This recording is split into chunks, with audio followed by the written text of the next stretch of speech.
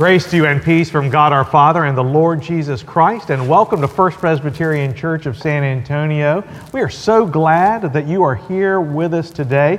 First of all, before I get into everything, I want to say how great it is to be back. As you all know, Morgan and I were out last week. Our son, Bo, and Morgan and I all had COVID. We got through it quickly. I was glad to see that it goes through, especially an 18-year-old body, very quickly. He just took care of it without any problems, and we were blessed by your prayers, by your attention, and we thank you so much for all of that. But we are glad that is now behind us, and we just want to thank everybody for your support.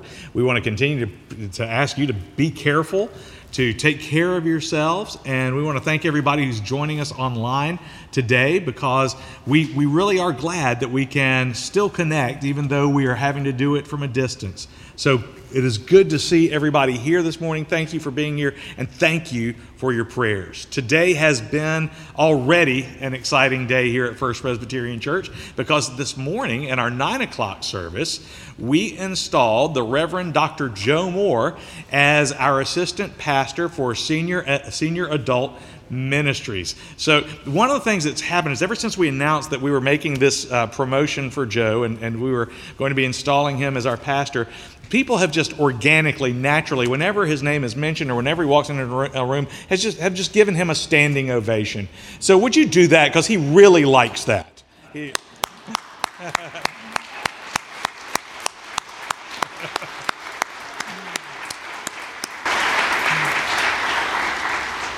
The look on his face is worth it every time I do that.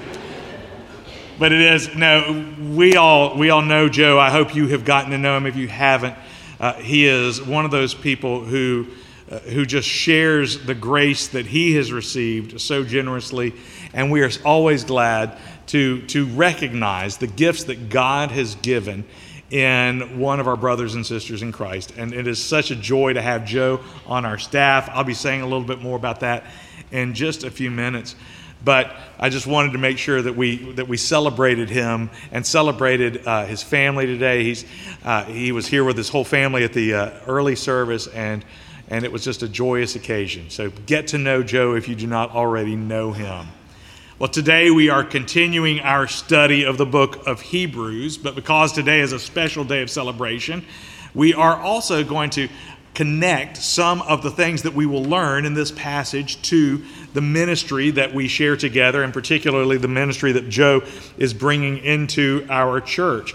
And so, if you will, turn to the book of Hebrews, to the second chapter, beginning in the first verse. We started a couple of weeks ago talking about Hebrews and talking about the fact that Hebrews presents the idea that Jesus is superior to the prophets, to the angels, that his word stands above these because he is the Son of God. And as we turn into chapter 2 today, we will begin to see him build out his argument for everything that will come later. And so if you would, please turn to chapter 2. You can look in your bulletin, in your pew Bible, on the screens behind me, or just listen as I read aloud. Hebrews chapter 2, beginning in verse 1. Therefore we must pay much closer attention to what we have heard, lest we drift away from it. For since the message declared by angels proved to be reliable, and every transgression or disobedience received a just retribution, how shall we escape if we neglect such a great salvation? It was declared at first by the Lord, and it was attested to us by those who heard, while God also bore witness by signs and wonders and various miracles, and by gifts of the Holy Spirit, distributed according to his will. The grass withers and the flower fades, but the word of our God endures forever. Let us pray. O Lord, your word is a lamp unto our feet and a light unto our path. Speak, Lord, for your servants are listening, and may the words of my mouth and the meditations of our hearts be holy and acceptable to you, O Lord, our rock and our redeemer. For it is in the name of your Son, our precious Lord and Savior, Jesus Christ, and by the power of the Holy Spirit that we pray. Amen. The unnamed author of Hebrews begins this second chapter of his book with a warning. He says, therefore, we must pay much closer attention to what we have heard, lest we drift away from it. lest we drift away. This passage is a warning. Do not drift away from salvation. Now, what is it that the author doesn't want them to lose? He doesn't want them to lose their salvation. But what's he talking about? You know, salvation is one of those religious, churchy words that we often hear, that we often say, but that we don't always understand in its depth and complexity. Many people hear the word salvation and they think about being saved from hell, from the torments of eternal fire and brimstone. Others think of being saved from spiritual nothingness or annihilation. Others think of salvation as a state of heavenly bliss or eternal happiness, while others think of it in earthly terms, in terms of reforms of justice or utopian social harmony. Others simply think of it as relief from pain, from suffering and abuse, while others just imagine living forever somehow, somewhere, and a better life and a better world with the people they love most. And then there is probably the largest group, the group of people who don't know how to define salvation. They have no idea how to define salvation. They just know they need it, and they are restless till they find it. And so I'm not going to go back and attack or dispel any of those visions of salvation. But I do want us to think about it in these terms. Whatever salvation ultimately looks like, it will be the greatest gift that the infinite God with infinite power gives to the people that he infinitely loves. Again, let me say that again. Salvation, whatever it is, will be the greatest gift that the infinite God with infinite power gives to the people that he infinitely loves. So what is salvation? Well, this morning I'm going to give a brief definition of this, but this is a theme that we're going to develop over our study of Hebrews in the next few weeks. But when the book of Hebrews uses the word salvation, it's talking about really two things that work together. In the book of Hebrews, salvation is anchored first in a restoration and redemption of our broken relationship with God through the life, death, and resurrection of Jesus Christ. So salvation is redemption of relationship. And second, salvation means eternal rest in God's promises, in his plans, and in his purpose. The word rest is the one that Hebrews uses all over the place. Salvation and rest go together. Now, after the next few chapters of Hebrews, we are going to be fleshing out both that relationship and that rest and what that means within the system of Hebrews. What salvation means within this context. But I want us to catch this. The point of the verses that we've read today is this: that we may not know how to exactly define salvation yet, but whatever it is, we don't want to lose it. We do not want to miss out on the relationship that we have to our Heavenly Father through Jesus Christ. And we don't want to miss out on the promises and the plans and the purposes that God has for his children. Now, look again at verses 2 and 3. The author of Hebrews writes this. He says, "For since the message declared by angels proved to be reliable, and every transgression or disobedience received a just retribution, how shall we escape if we neglect such a great salvation?" Here's what the author of Hebrews is telling us. Because Jesus Christ lived the life that we could never live and died the death we deserved to die, because of that, he has restored our relationship with the Father so that we can rest in the confidence of his power and love. If we take the salvation of Jesus Christ seriously, we get that restored relationship with God and can rest in his promises. But if we don't take our sin and we don't take God's salvation seriously, then we will receive what the angels declared and the author describes as retribution. In other words, instead of getting what we deserve, because of his grace, instead of getting what we deserve, we get what Christ deserves. By the grace of God, instead of getting what we deserve, we get what Christ deserves. And the author of Hebrews is warning us that if we drift away from what Christ has done for us, if we neglect his love for us and we reject his sacrifice for us and for our sins, then instead of getting what he deserves, we get what we deserve. I don't know about you, but I would much rather get what Christ deserves than what I deserve. I'd much rather get what he deserves than get what I deserve for my own selfishness, for my own greed, for my own pride, for my own rebellion, for my own indifference.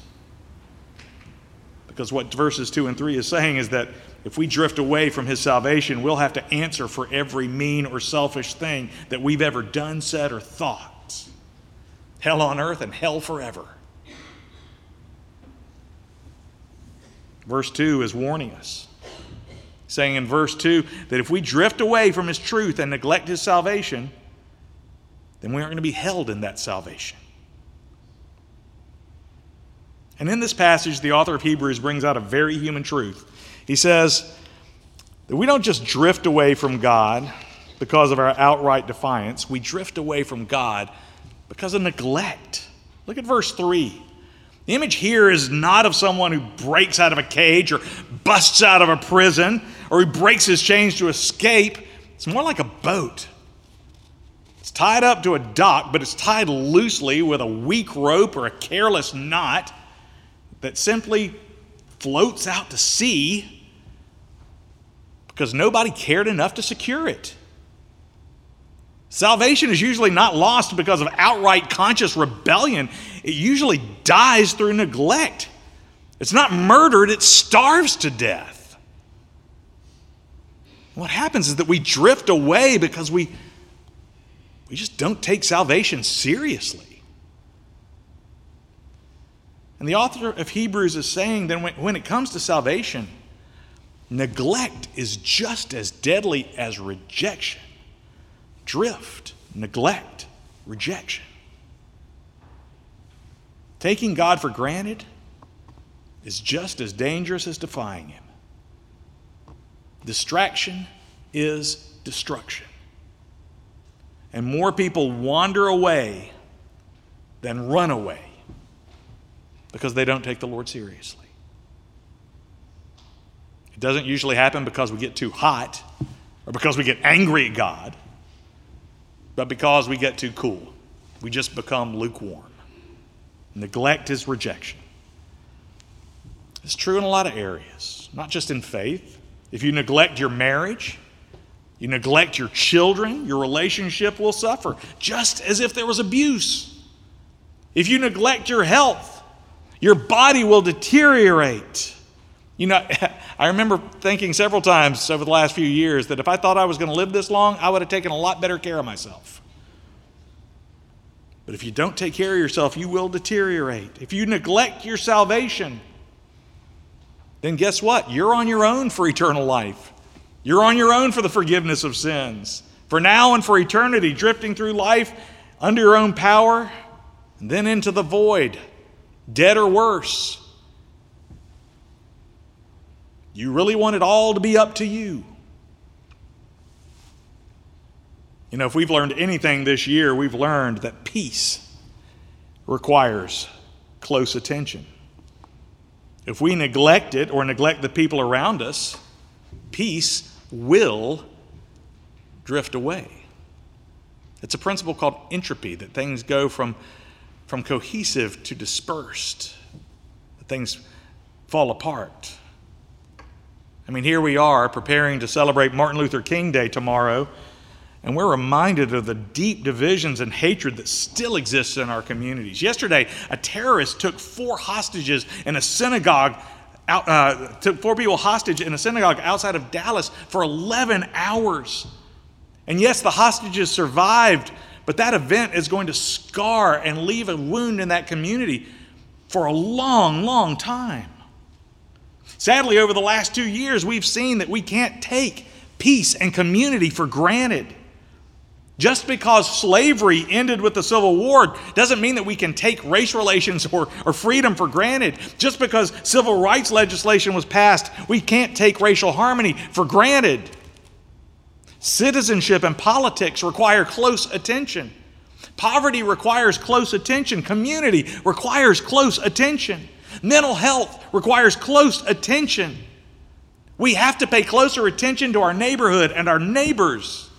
Public morality, personal morality requires close attention, and we sadly have neglected so many opportunities to sow peace, to nurture peace. Not because we don't like peace, but because we kind of like other things more. We just don't care. The kingdom of God requires close attention.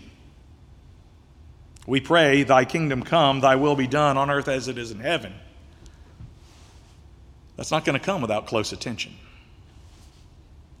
So this is what's at stake to the author of Hebrews. Not just for the Hebrews, but for us. But that's not what your Heavenly Father wants for you. And it doesn't have to be that way for us. And that's why He sent His Son, who is greater than prophets, greater than angels, to restore our broken relationship with Him and to lead us into the plans and purposes and promises God has for us and for those He loves and for the world. To restore our relationship with Him and with our neighbors and with our brothers and sisters. And so the author of Hebrews says, "Therefore, we must pay closer attention to what we have heard, lest we drift away from it." Lest we drift away. I love this. The opposite of drifting away is paying close attention. Paying close attention to what? Well, we have hints of it just in this very brief passage. But I want to take a moment and just pivot to my good friend, my brother, my colleague, Joe Moore, and take just a moment to just kind of give us a visual for some of the things that the author of Hebrews is saying and to which we must pay closer attention. Joe Moore has dedicated his life to making sure that people paid closer attention to their salvation in Jesus Christ. You know, usually on an ordination or installation Sunday, the pastor will offer a sermon that presents some kind of challenge or charge to the person being installed. But today I feel compelled to just tell you all what I've observed in Joe and why I think it's worthy of our attention, why we should pay attention to what he has taught us and what he has taught me. So this is really not about what Joe needs to do, but really a way to say, Joe, keep on what you're doing and let us watch. Let us follow in that. First of all, Joe and I have to say arrived at First Presbyterian Church in San Antonio at about the same time, about 5 years ago. He got here a few months before I did. But it was interesting that of all the members of the staff, it was the two non-Texans who became known for wearing boots every day at the church. You can always tell the non-Texans in the room because they're the ones who actually look like they're trying to look like Texans and cowboys and stuff like that. We're the ones who think that's what you have to do to fit in. But there are lots of things that I learned from Joe Moore, and I have learned and continue to learn from him over the last few years. But overall, it's the idea that we need to pay close attention. First, we need to pay close attention to the message that we have heard. Not just from angels, not just from prophets, but from Jesus Christ himself. We need to pay closer attention to what we have heard. Joe Moore is a man who takes the Word of God seriously. The Apostle Paul wrote to his protege Timothy, "Keep a close watch on yourself and on your teaching. Persist in this, for by so doing you will save both yourself and your hearers." In other words, pay close attention to your life and doctrine. Joe is one of the most deliberate Christians that I know. It's interesting that one of the most challenging aspects of this journey for Joe has been to grow in and learn what it means to be a Presbyterian. He became a Presbyterian pastor today. He's been a pastor for a long time, but he became a Presbyterian one today. And that means that over the course of the last few years, he's had to learn liturgies and doctrine and polity and all these things that were new and alien to him.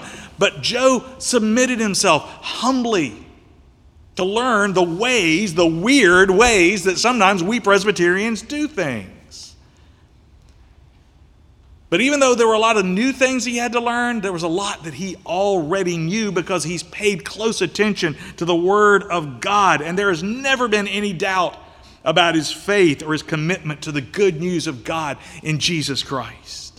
And one thing I want to say about Joe is that his beliefs have always been so warmly and sincerely and authentically illustrated in the way he lives his life that you can tell that he has received the grace of God because he can share it so abundantly, so enthusiastically, so generously. You know, one of the things I love is that whenever Joe leads us in prayer, and whenever that prayer is followed by the Lord's Prayer, he always makes the transition from the prayers of the people to the Lord's Prayer by saying this: "Lord, teach us to live as Jesus lived, to love as Jesus loved, and to pray as Jesus prayed." That is a lesson, that is a prayer that Joe has prayed from the heart, and we have all seen it in him. That love, that life, that prayer of Jesus. So Joe has always paid close attention to the truth, to the good news that he has heard. Second, we are told to pay close attention to our relationships, especially our relationship with Jesus Christ. Pay closer attention to relationship. Joe has always paid close attention to his relationships. First, his relationship with God, and then his relationship with others. You know, I see in Joe a sweet, passionate relationship with his Heavenly Father. And this is a relationship that radiates all around him. There is no drifting away here because he pays close attention to all of his relationships, especially his relationship with God. But also, he pays attention with the relationships he has with the people around him. I mean, from youth ministry to senior adult ministry, Joe's ministry has always been anchored in relationships. And this is why Joe Moore can do any job.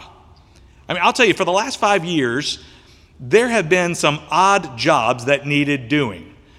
And very often the conversation would bounce around the table, and we said, well, I bet we could get Joe to do it.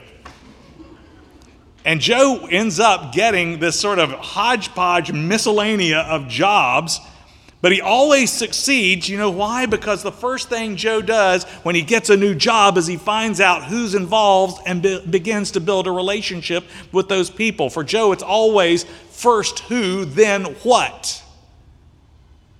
The idea is that if you actually get to know the people, the skill set will follow. It's the heart that matters. And so Joe has always anchored his entire ministry in the who, in the relationship. And that's why he is so beloved from middle schoolers to senior adults. I mean, to have a group of middle schoolers chanting, "We love Joe, we love Joe," is awesome. But it's because he attends to those relationships. He cares about people in grief. He cares about people in divorce. He cares about those struggling in marriages. Or he cares about anyone who just needs someone to walk alongside with them in a difficult time of their lives. So Joe is not going to let things drift away because he pays attention to relationships. And then finally, as the author of Hebrew leads us to pay close attention to our relationships, he also leads us to pay close attention to the signs and the wonders, the various miracles and the gifts of the Holy Spirit that God has given to us according to his will.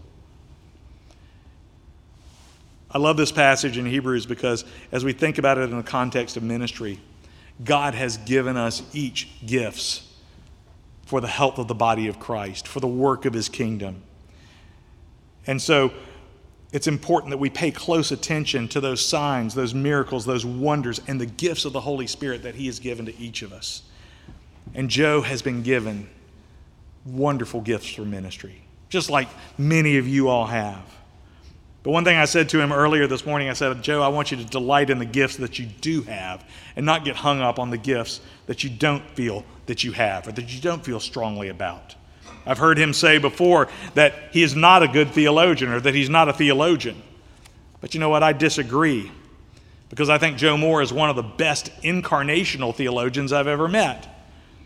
If the incarnation was that moment in history when the Word became flesh and dwelt among us, then incarnational theology is that practice of making our everyday lives an expression of God's love and God's truth. And in that case, Joe is an excellent example of the characteristics of salvation and incarnational theology. He is someone who demonstrates both the restoration that Jesus provides and the peace in which we may abide by resting in him. He's a good listener. He's got a great sense of humor. He is attentive.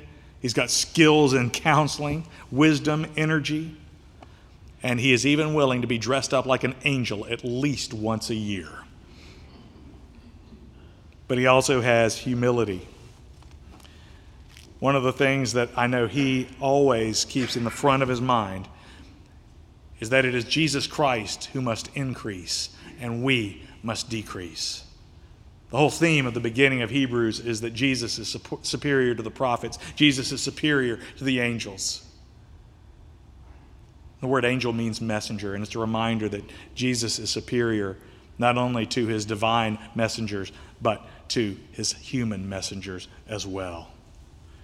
And I've seen time and time again when Joe has made sure that people paid more attention to Jesus Christ than they did to him. And so, thinking about all of those qualities, thinking about all of that, the point is not to exalt Joe, but to hear in the word of Hebrews and to take examples so that we can be edified by them. Because at the end of Hebrews, the author says this in 13:7, remember your leaders, those who spoke to you the word of God. Consider the outcome of their way of life and imitate their faith. A life that pays closer attention to the word of God. A life that pays closer attention to relationships with Jesus Christ and with those around us. A life that pays close attention to the miracles, to the gifts, to the treasures, the blessings that God has given us. That is a life worthy of imitation. And it is a life that will not drift away. Let us pray.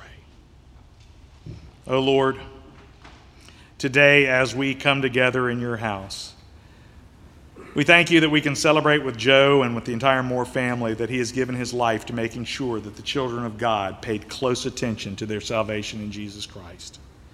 He has not done that from on high, from a pedestal, but he has done that through relationship, through gentleness, through a walk beside a friend, and a meal with a brother.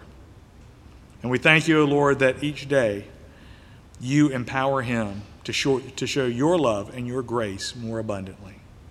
Now, Lord, as we consider these words of your truth, and as we think about the examples of those that we have seen, we ask you, Lord, to give us eyes to see, ears to hear, feet to follow, and a desire to pay more attention to pay closer attention to the salvation, the relationship, and the peace that you offer in your Son, Jesus Christ. We pray all these things in the name of your Son, our Lord and Savior. Amen.